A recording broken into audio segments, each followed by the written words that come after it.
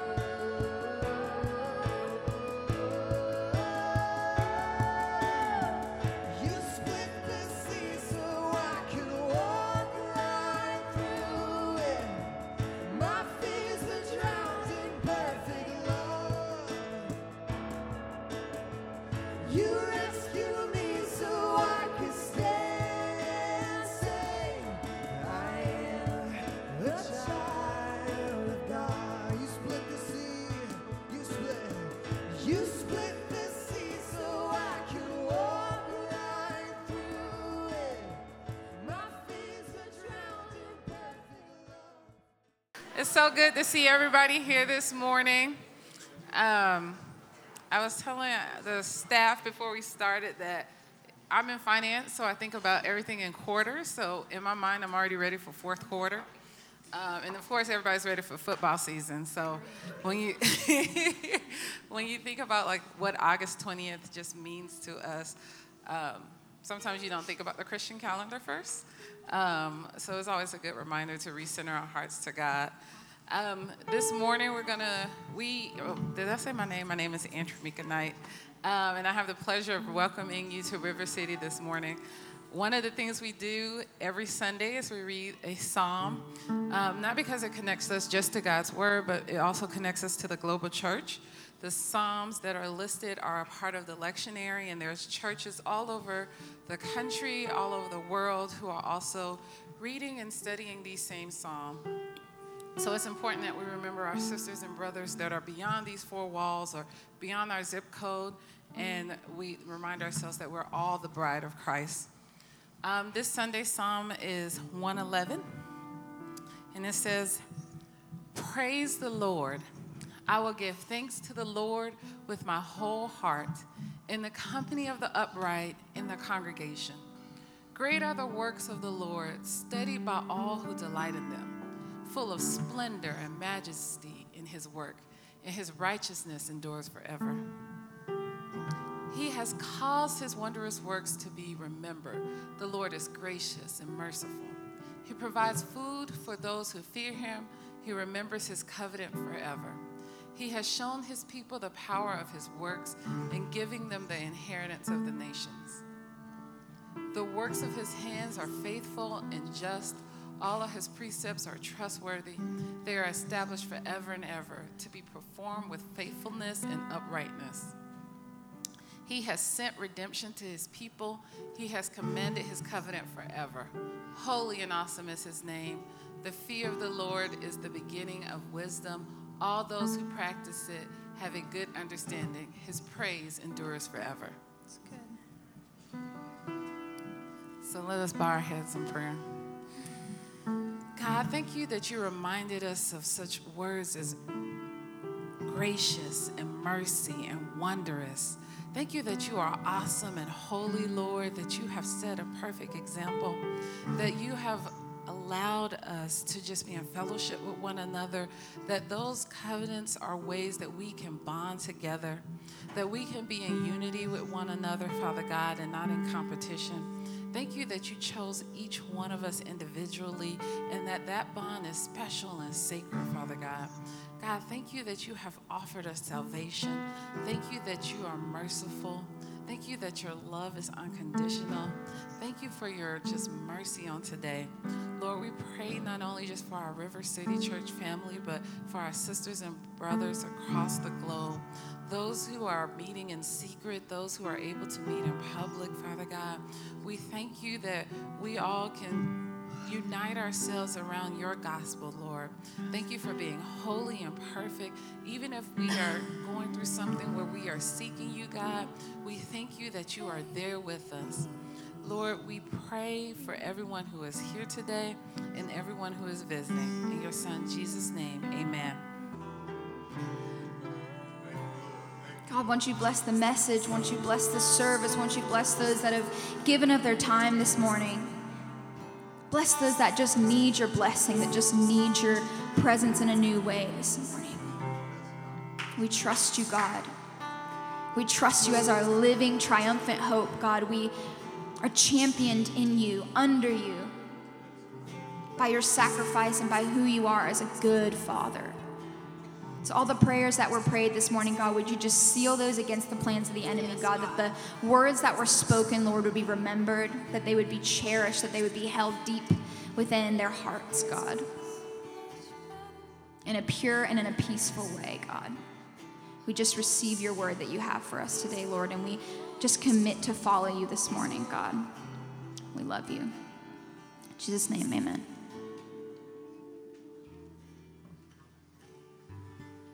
On behalf of our nation, God, we repent of being the most powerful and needing to dominate. And we ask that you would draw us back into the kind of lifestyles you've asked us to lead.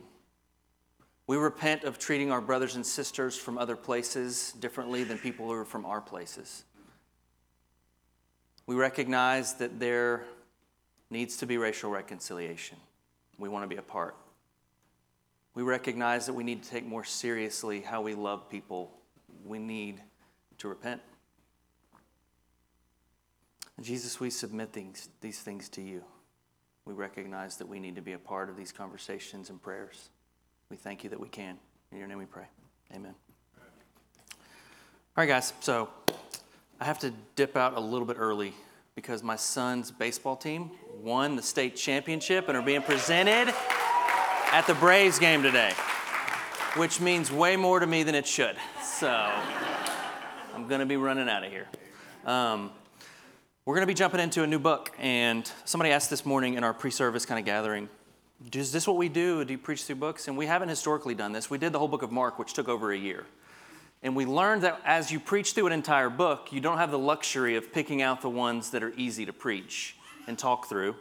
We learned that you have to hit the things that are difficult to discuss, which is a lot of Christianity in a lot of our lives. And so we felt like after Mark, because of what we saw God do through Peter and the person of Peter and the interactions, it was a lot that we wanted to continue to jump into. So we're going to jump into 1 Peter. And this book is around 30 or so years later than Mark was written about. And Peter happens to be about 60 to 65 years old. Anybody here 60 to 65 years old? I'm thankful for all of you. Everybody, hey, Phil. I'm thankful for everybody in here who's 60 to 65 to 70. Some people, Dad, amen. I'm thankful that you're here because I think a lot of times in communities that have a lot of younger people, it can be intimidating, but we cannot be alive without you. According to the word, according to what we need people who have more wisdom than us. And so I'm thankful that you're here. Please hear me say that I mean that. Peter was a person of age. He was 60 to 65.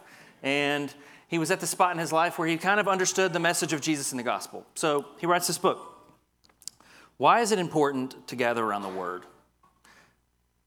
What we have right now, I think, is a Christian community who's, and I don't say this casting any stones at anybody, we're pretty illiterate with the word.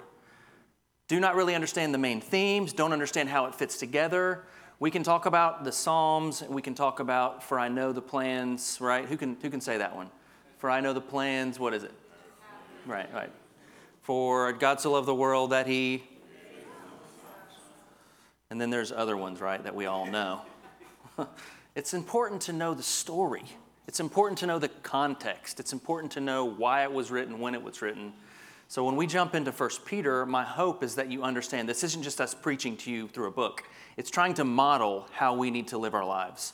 We have to approach the word. We have to let the word speak to us. And not just our interpretation of what it should say. Not just our approach to how we should read it. We have to gather around it and let it speak to us. Let it inform us. And so my hopes are that this is that for you guys. One of the things about this book that's let me start with this. So I'm jumping around a little bit. When I started ministry full-time, it was about 10 to 12 years ago. And I became a youth pastor at a church pretty close to here. And I remember feeling resolved that I had call, I was going to serve, and God had gifted me to do a couple things. And so I showed up at this youth ministry, was super pumped that I would be hired, legitimately really couldn't understand how I could be considered for a job, and I was hired and being paid for it, for Jesus. It was like, this can't be real. And I was just excited about ministry, get into ministry, and within 2 months, a few things happened. Excited about ministry, gonna do this. Like, there's already 40 to 50 youth coming to our youth groups. Like, we're gonna build the biggest youth group in the world. It's gonna be amazing. I'm gonna be famous. So about a month in, the pastor that hired us, who said he would be there with us, disappears. He's gone. When he hired us, he was like, well, I'm going to be here. You don't need to worry about it. He left. Transitioned. He had already been planning that. Actually, he knew that was going to happen. We started to have fights break out between our youth. We actually took our kids on a retreat to a place called Winterfest, which is a magical land of not really Christian stuff. It's just like a world we created and take kids to. It's actually pretty good. During that retreat, I have a young student male and a young student female get in a fist fight in the retreat. I was like 20-something years old. Like, I don't even know what to do with this, guys. So parents in the church started to kind of come after Sarah and I. We had people on staff whose kids demanded positions in the youth ministry, and their parents reaffirmed their demands. We were like, this doesn't seem right. We started to feel like we didn't have a place. It was an extremely diverse youth group, like extremely diverse. We loved it. But about a month in, I would sit in my office and literally I would weep. Not because of what Jesus was doing, and Jesus was doing some stuff, but because I had no idea the kind of trials and tribulations that came along with living for God. I had no idea. And we don't live, right, in first century Judea where people are being killed in our society right now. We don't live in that. But the weight for me was mind-blowing. So much so that I had to ask really tough questions in the process. Is this really what I want to do? Is this what this is going to be about? Because it's not just about becoming a speaker at Catalyst, evidently. It's not just about having massive youth events, and it's not just about being cool, like for youth, right? Like having games and Xbox. It's not going to be that. So do we really want to do this? And through a process of about 5 years, we decided, you know what, this isn't what we signed up for, but we said we would commit to these kids. We stayed for 5 years, didn't search jobs. And in that process, things that God formed in us, there's no other way they could have been formed. There's no other way. If I would have shown up and everything would have been given to me and here's a $100,000 budget and I had to fight for money. My office at this first church was an actual closet that when I showed up, they said, you need to clean out that closet. That's your office. And I was like, all right, let's do this. 5 years in, the lessons I got from that experience have formed every part of our ministries, have formed how we do church here. Each season in our lives, we're going to walk through trials. We're going to walk through things that aren't fun. And the things given to us through those things can only come in those ways. We can't avoid them. This is a book that was written to encourage people, which is interesting because most of the books written to churches are to correct them, right? Corrective language to a community of people who is kind of falling by the wayside. This community is being encouraged by a warm, fatherly, loving, pastoral figure. That's this book. And there's a couple things you need to know about it as we start. It was written around 60 to 70 to exiles all across the land, which proves that other than Paul, people had started taking the gospel to places and spreading the words of Jesus. Not through the Bible, through the stories of Jesus. There was no formal. It was just the stories that were being circulated about Jesus Christ and his ministry, right? You guys understood that, right? So for about 60 years, it wasn't extremely difficult. There was even a part of the Jewish community that considered Christians to be welcome. There wasn't a lot of persecution. And then at around 64 AD, someone named Nero showed up on the scene. And it's believed that he wanted to burn down the city just so that he could build another city. And when this happened, everyone knew it was Nero, but he didn't want to take the blame for it, so he tried to find a scapegoat. They actually said that he sat in his lofty castle and watched the city burn, and as soon as he would see a portion of it stop burning, he would send someone to start the fires again. And so the whole nation hated him. And he thought, well, how can I divert what's happening, right? How can I divert? And this is where true persecution started for this community. He started to label Christians because some of their language talked about things like cannibalism. Like their talk of the table was about how they take the blood and body. So it even got circulated that they had eaten a Gentile baby. And so Nero starts this huge kind of thrust toward this community. And I want to just read you some. William Barclay is going to help me preach today, guys. Can I get an amen? Who owns these at home? Everybody's got a set of these, right? We're giving them out at the doors for you guys. So, the resentment of the people was bitter. Nero had to divert suspicion from himself. A scapegoat had to be found. The Christians were made the scapegoat. Neither humanists, and this was something that circulated in this time, neither human assistance in the shape of imperial gifts nor attempts to appease the gods could remove the sinister report that the fire was due to Nero's own orders. And so, in the hope of dissipating the rumor, he falsely diverted the charge on a set of people whom the vulgar name Christians was given, and who were detested for the abominations they perpetuated. The founder of this sect was one named Christus. He had been executed by Pontius Pilate in the reign of Tiberius. And the dangerous superstition, though put down for the moment, broke out again, not only in Judea, the original Rome, the pest, but even in Rome, where everything shameful and horrible happens. Carrying on a little further, the reason why they believed that they had these thoughts about Christians, the Lord's Supper was a secret matter. At least in a sense, it was open to its members, and certain phases connected where it was fruitful sources for pagan slanders. Phrases about eating someone's body and drinking someone's blood. That was enough to produce a rumor that Christians were cannibals. In time, a rumor grew and became a story that Christians killed and ate a Gentile baby. At the Lord's table, the Christians gave each other a kiss, which sometimes still happens, actually.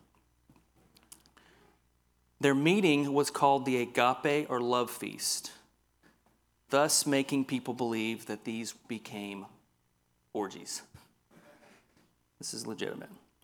So, what was the response to this? This is where it becomes drastic, where they weren't persecuted before. In any event, the blame for the fire was attached to Christians, and a savage outbreak of persecution occurred. Nor was it simple persecution by legal means. Christians perished in the most sadistic ways.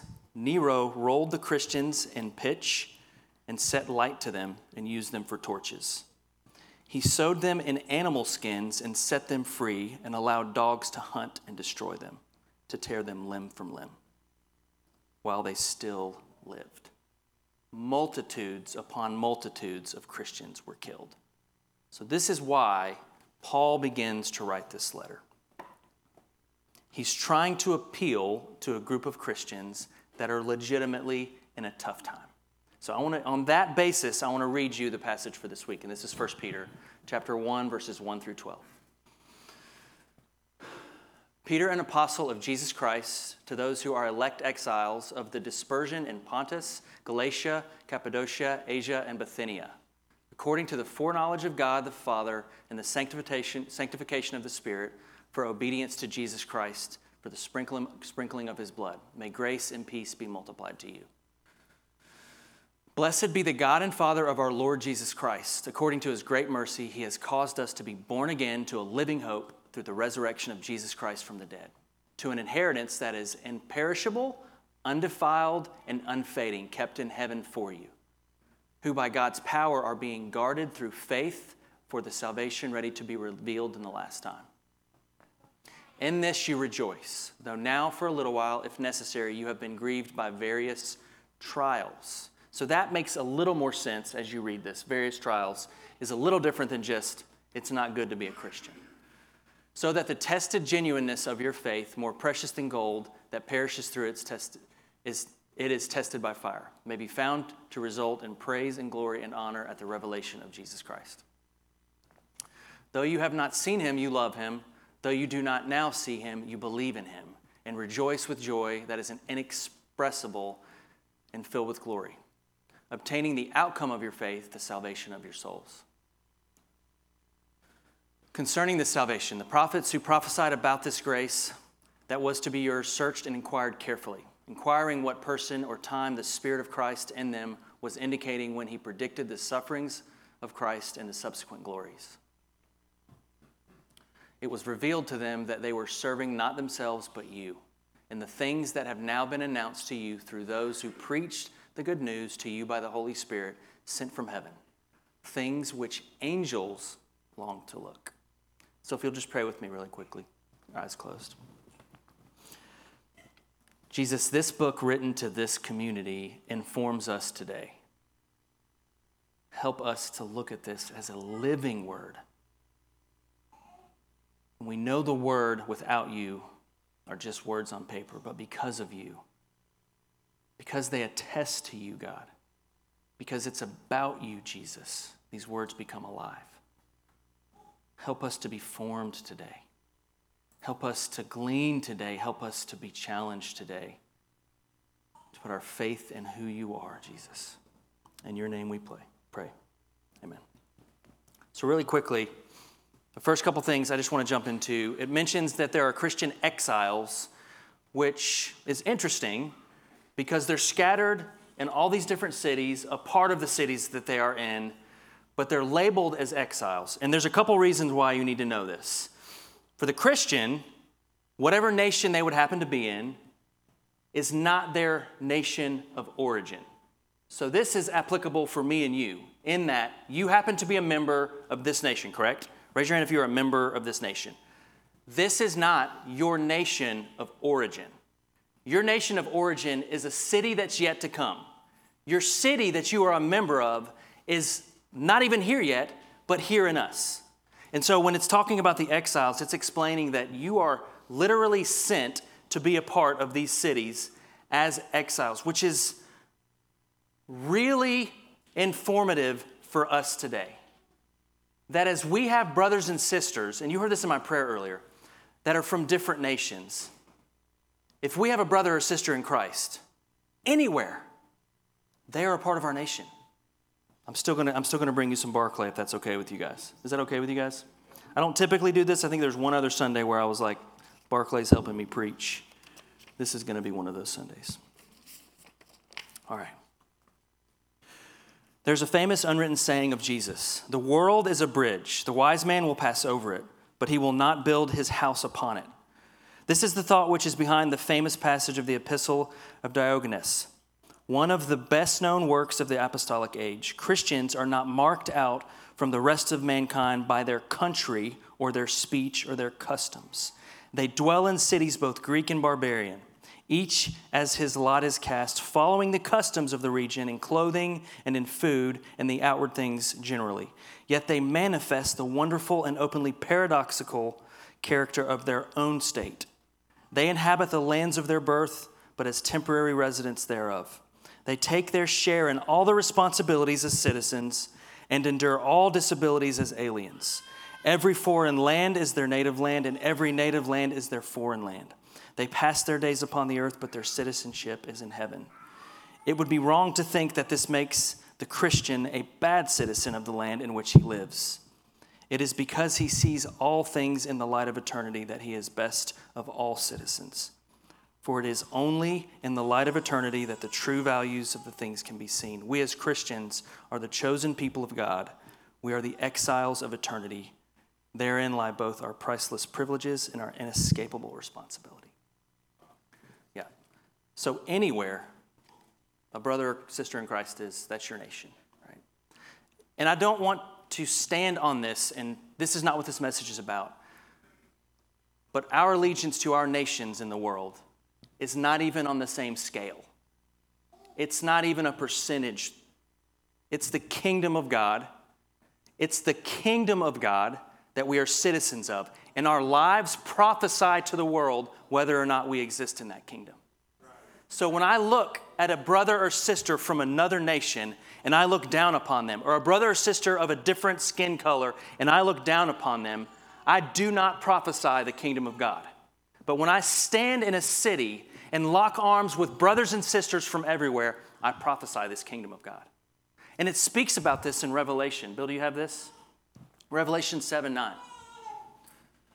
After this I looked, and behold, a great multitude that no one could number, from every nation, from all tribes and peoples and languages, standing before the throne of God, clothed in white robes, with palm branches in their hands. I want to challenge you.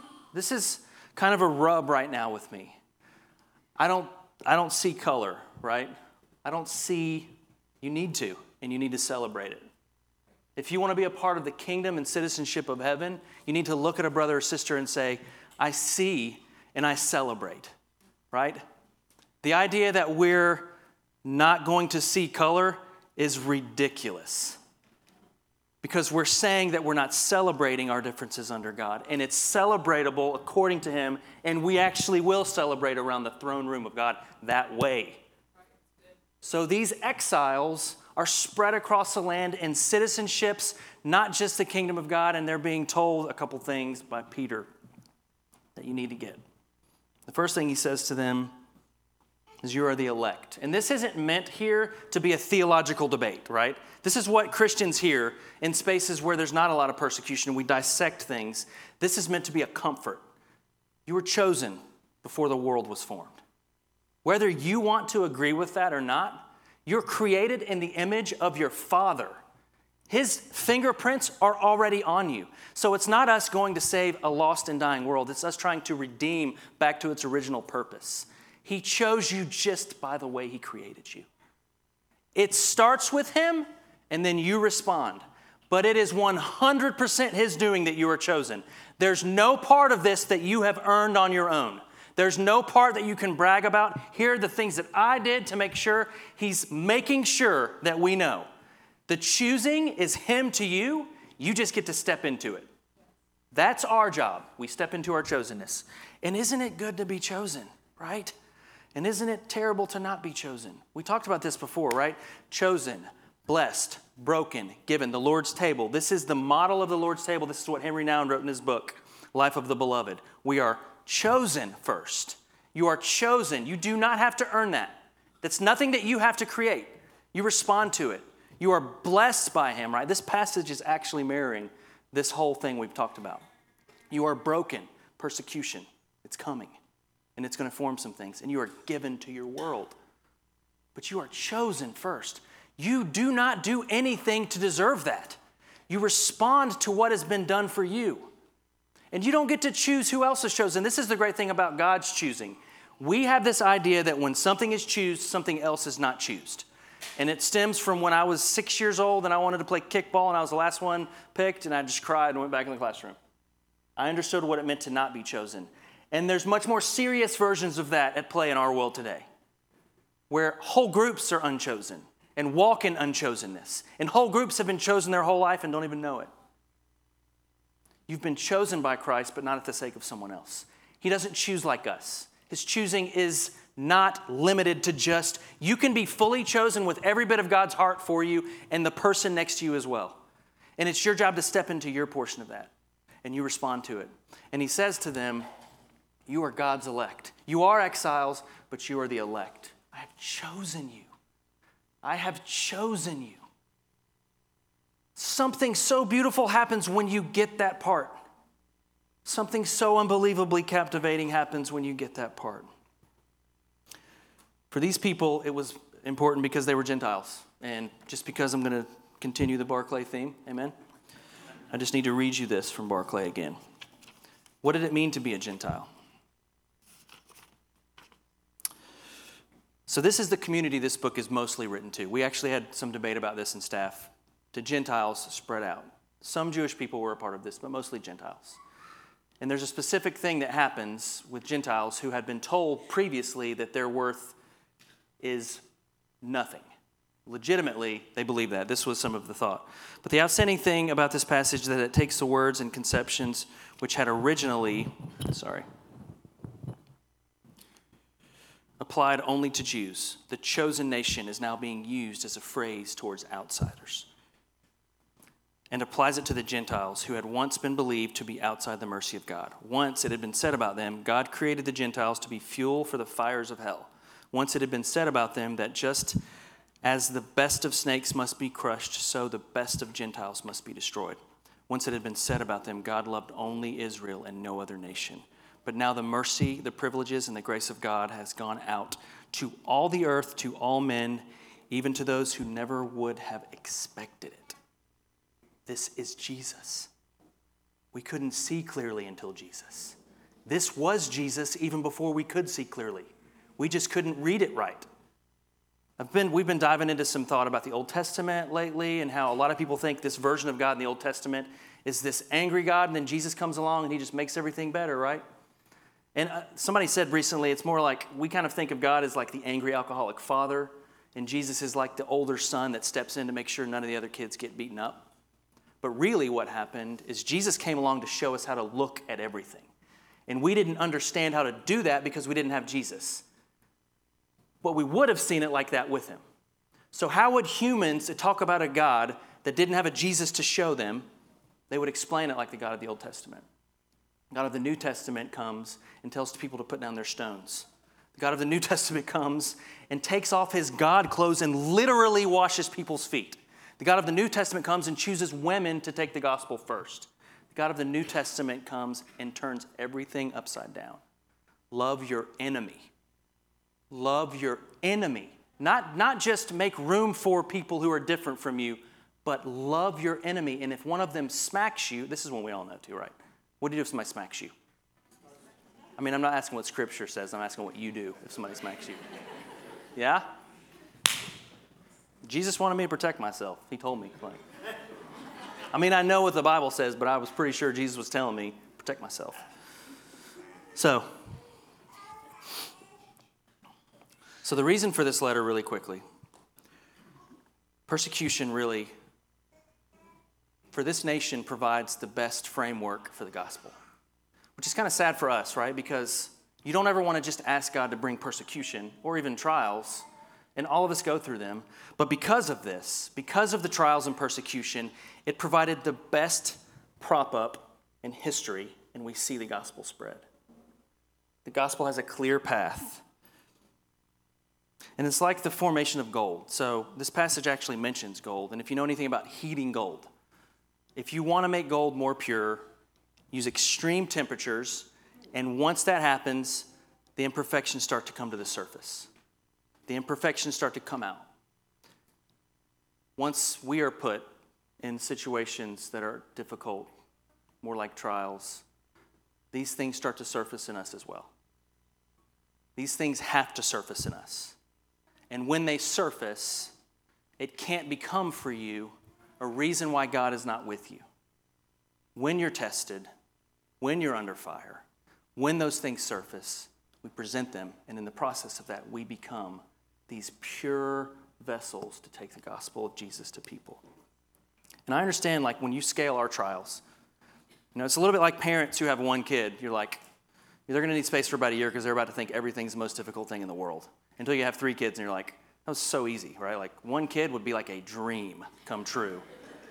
But I don't ever cast stones back at those people because when you're in that spot, it literally feels like that. Like when you have one kid that's been thrown into your lap, you're like, oh my gosh.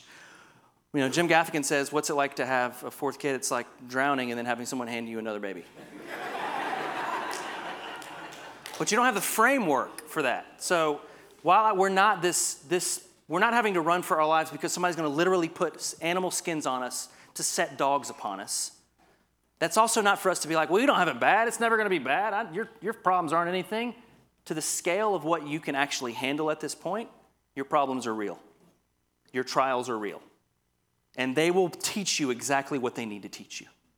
So I wouldn't even say lessen other people's trials because maybe they feel like this to them. And God's purposed that trial in their life to form something that will only come through these trials. And so for us as Christians, do we want the joy of Jesus Christ? Absolutely. Our hope is in Jesus to fulfill and come and be the resurrection and continue to save, right? Continue. But in our trials, He's showing us things that cannot be shown any other way. So he's telling this community of people, if you're in a trial, be thankful for it. What's he giving you in it? Just really quickly, who in this room feels like they're walking through even a little bit of a trial right now? Raise your hand. Every one of you. God is using this thing to show you something that can be shown no other way. It's not an indictment against your character. For the Gentiles, to have the whole community they're trying to take this message to, tell them, you guys are all idiots, is just mirroring the things that happened before they were saved. The community of the Jewish community was already telling them that. So it was probably stirring some things from their past. Like the trial that they had to go through, legitimate trial, was probably reminding them, we were scum. And maybe for you, the trial that you're going through is trying to tell you the same thing. It's just because you're a bad person. Jesus isn't with you. He's not for you. It's gold being purified and the things surfacing. It's the things coming out that need to come out. It's the things that have to be formed in you for what God's leading you into.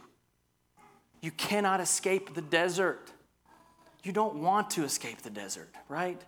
You don't want to sit down to 52 desserts. You need your meat and potatoes. You have to go through the things that will give you the things you need as you get to the next stages. And so, it mentions the prophets here, and I'm going to close up in just a second. It mentions the prophets who, by the Holy Spirit, hundreds of years before, had heard from God. And by the way, this is what a prophet did. They searched for and inquired about salvation. They created space to listen, and what was told to them, they shared with the community. And nobody understood. Nobody got it, not even them, most of the time. And I believe if some of the prophets would have seen what happened with Jesus, they would have been disappointed. There's no conquering king. There's no wipeout of a nation. So sometimes the things God speaks to you as a prophet, you might not even understand. The people you're speaking it to might not understand. And God might bring it about in a different way that you can even understand. But if it's for him, for the salvation of the other, it will come. It will come. So as the prophets in this passage, and as the preachers, right? See, this is the great thing about when you're trying to hear the voice of God. The things that you've heard over and over again, being confirmed by the people around you. Listen to those things. The things that are happening in this passage. It says the angels sat intently and watched. That the angels had waited for the culmination of salvation and then it actually happening. And they're celebrating. And I believe Peter's saying to this community, you've got to keep going, right? Like, if I see anything in this passage, it's the desire I have for our church to be a church that does this. They're being successful. They're about to baptize people left and right. And for them, when they baptized someone, they were saying, I disconnect from my allegiance to Caesar, and I now put my allegiance in Christ. So their lives were at stake. Peter's saying to them, it's about to get tough for you. You're doing the right thing. You're going after God the right way. People are being saved. You're forming churches. There's not a lot of structure yet. It's kind of sloppy at this point. There's only elders. People are kind of doing what they want. They're building it. They're building it. They're doing the right thing. They're taking the stories of Jesus to the community. They're seeing Jesus do things. They're seeing miracles all over the place. They're seeing God provide needs, help people. The gospel is going forward. Peter's saying you're doing a good job. It's going to be hard. It's going to be hard. If it's easy, if it's always easy as a Christian, you need to start praying.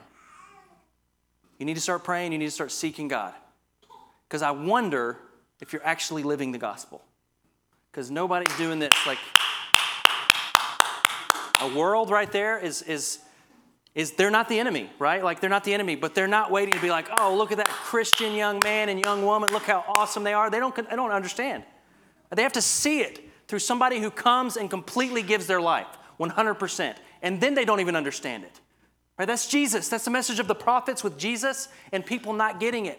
But somehow through the Spirit of God and through the community that God places in cities. I believe the church is important. I don't believe you should sit at home all day like doing your own thing and doing your devotional and that's it. It's just about you and God. It's about us taking the gospel to cities. And when people see it and understand it, they want it. And then they come to this, right? They come into this. And in this they are formed. And there's no way around that. And there doesn't need to be communities with all the same kinds of people. They need to see us argue lovingly. They need to see us celebrate beautifully. They need to see worshiping something other than a culture. They need to see people freaking out in worship for something other than a celebrity.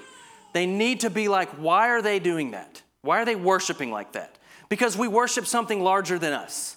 Because our affections are pointed to something not of this world because we're resident aliens. We live here, but we're residents there. We're prophesying a city to come that's not here yet, but kind of is here. Right? That's the community of believers in every city. And they know us by the way that we love one another. So the invitation that Peter's telling them is, don't give up. It's going to be hard, but you can have joy even now. Right? This is why you hear about the stories of people being decapitated in the Gospels and celebrating on the way. Anybody comes in here and says, come with me, I'm going to decapitate you today. There's nobody in here that's like, well, that's cool. Let's do this. Going to get decapitated. It's not happening, right? And I don't hope that happens. But I do hope a couple things. One, when we can take ground.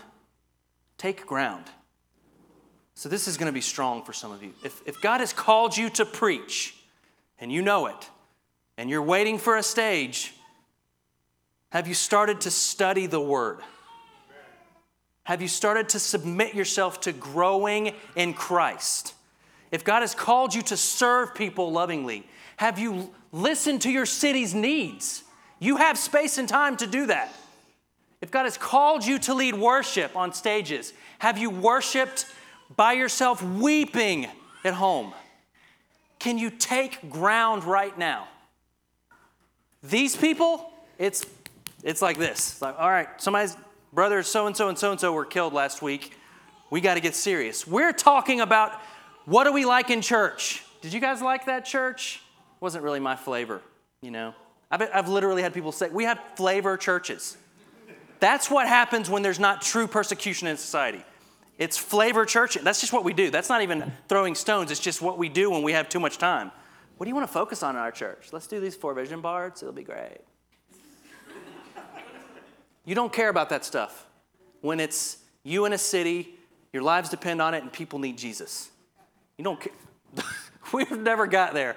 Like if those would not be on the wall, there'd be no cool hipster lights, right? Like we would just be like, let's gather together and pray.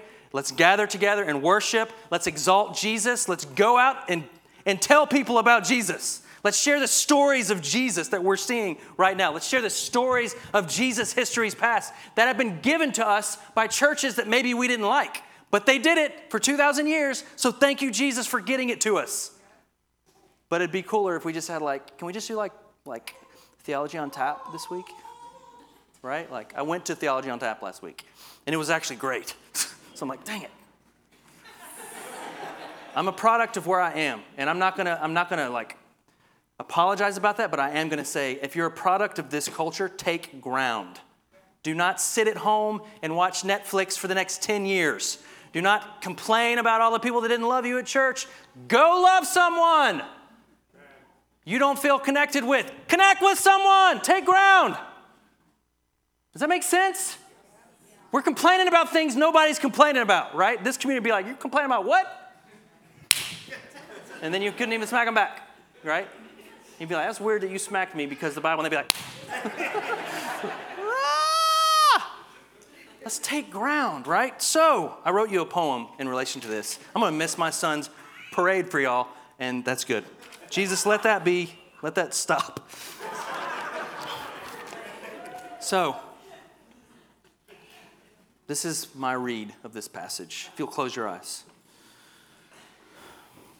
To the Christians in Smyrna and Marietta and Mableton and Atlanta and Kennesaw and Woodstock and Jasper, to the Christians there, God knew He would choose you.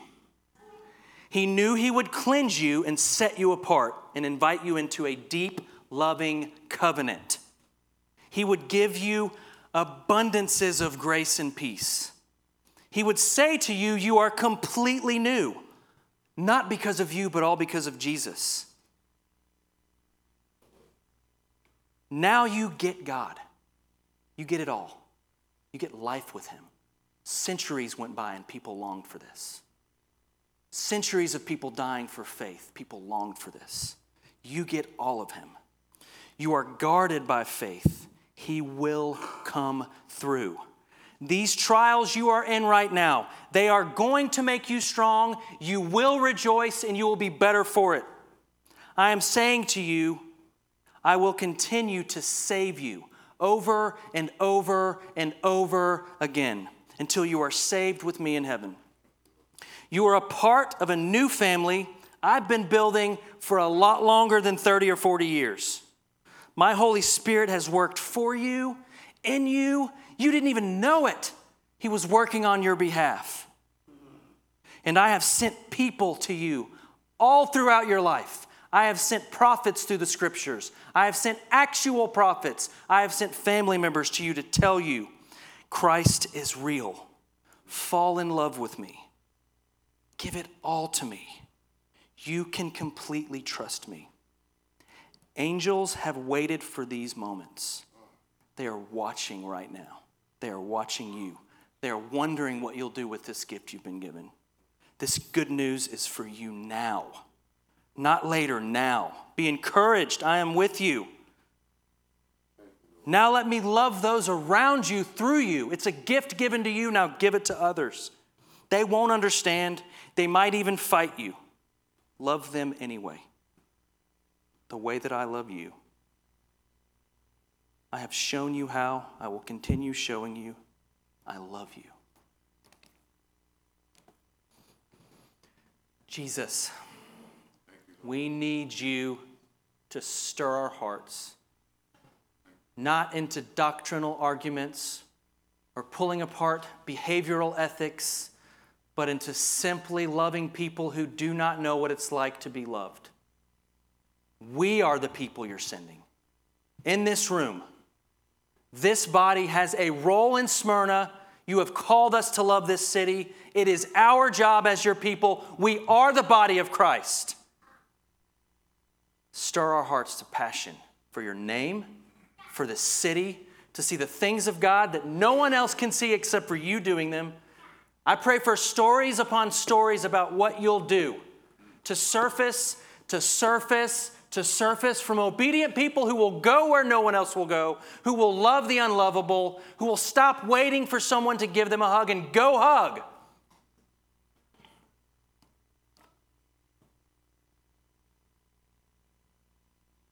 I feel like this morning God gave me like a word. It could be prophecy. I'm not saying that because I don't think I'm a prophet, but I believe he said in 2019, he always speaks to me like a year ahead, and then I forget it, and I'm like, gosh, I should have wrote that down. That God was going to bring multiple salvations to our church in 2019. He's been preparing us. So we have things like recovery groups. We're working on a thing called an alpha group. We have community that people say this is a family. But he's been waiting and forming, and he's sending us. It's not just for us. 2019 will be a year where we see people come to know Jesus and not just transferring from other churches because we have hipster lights. And not just transferring from other churches because we have a graphic designer that makes pretty things, but because the love of Jesus is free. People who do not know Jesus coming to know him.